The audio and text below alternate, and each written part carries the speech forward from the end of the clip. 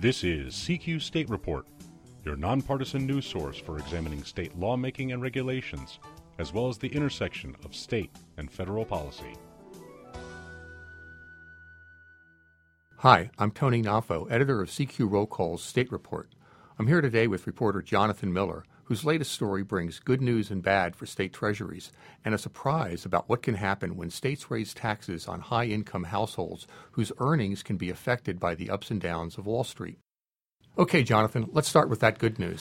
Yeah, so Tony, in many states across the country, things are actually pretty good now budget-wise. A number of states, including California, Minnesota, Virginia, and Florida, they're all enjoying decent job and wage growth, economic stability, and higher tax receipts. And as a result, there's more money that's been flowing in, and that has resulted in budget surpluses. And the bad news?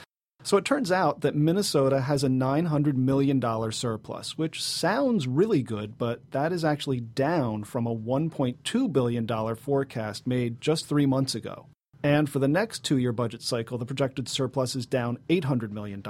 So the governor of Minnesota is Mark Dayton. He's a Democrat and a former U.S. senator, and he warned lawmakers in February that they'd really need to rethink how they're going to spend that money. Okay, well, let's talk about Minnesota. Governor Dayton was a hero to people who challenged the Republican orthodoxy about taxing the rich, that doing so discourages investment and sends job creators fleeing.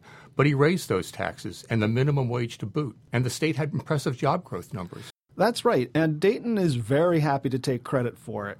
The state has a 3.7% unemployment rate. It's one of the lowest in the nation. It added 40,000 jobs in 2015. It ranked first in a recent Gallup Job Creation Index.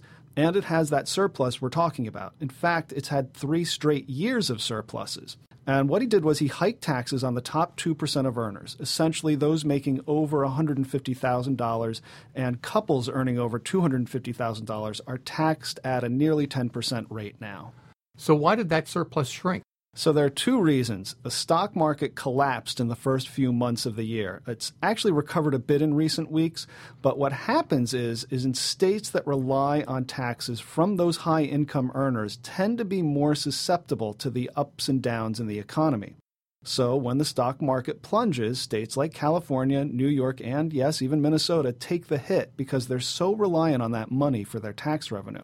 And in the past 15 to 20 years, these states have become much more likely to get hit hard in a downturn because they're relying on those high earners. It's why California had such big budget problems just a few years ago. So are these states doing anything about that problem? Yes, a lot of the states are trying to sock away this surplus money in what they call rainy day funds. The thought is that if you're relying on a volatile income stream like oil or, as it turns out, high-income earners, you need to have sufficient savings to weather the next economic downturn. The problem is that many of these states probably don't have enough money saved away, at least according to some analysts. So there's a big question on how they'll do when the next recession comes around. You report that before the Minnesota surplus estimate was reduced so dramatically, Dayton and Republicans were having a vigorous debate about what to do with all that money. They're fighting over a lot less money now, but I presume they're still fighting. Oh yeah. So the legislature just opened its session this week, and Republicans who control the State House of Representatives are seeking cuts to income taxes and business property taxes. So those are non-starters with the governor, who says that those tax cuts will blow a hole in the state budget. Still, he is willing to look at tax cuts for the middle class. He's also looking to fund pre-kindergarten in the state, but it's unclear whether that effort stands a chance. Now, one thing they almost certainly won't be doing is sending out a tax rebate. Jesse Ventura, many of you will remember, he was the independent governor there. In 1999, he did just that.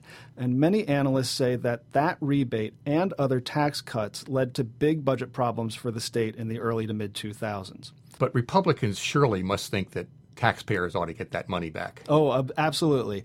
Yeah, the Republicans are saying that the constant surpluses are evidence that the state needs to kick the money back to the taxpayer, and they want to do it in some way.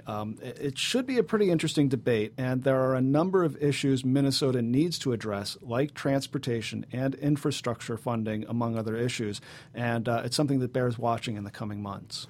Okay, thanks, Jonathan. And thank you, Tony. That was CQ's Jonathan Miller. I'm Tony Nafo. Thanks for listening. Until next time, you can find our state reports on CQ.com, follow us on Facebook and Twitter at CQ Now, and you can download our podcasts on iTunes and SoundCloud.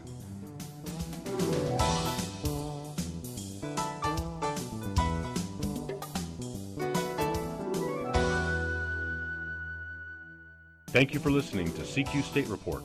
For more information on legislative and regulatory tracking, visit us on our site, cqstatetrack.com.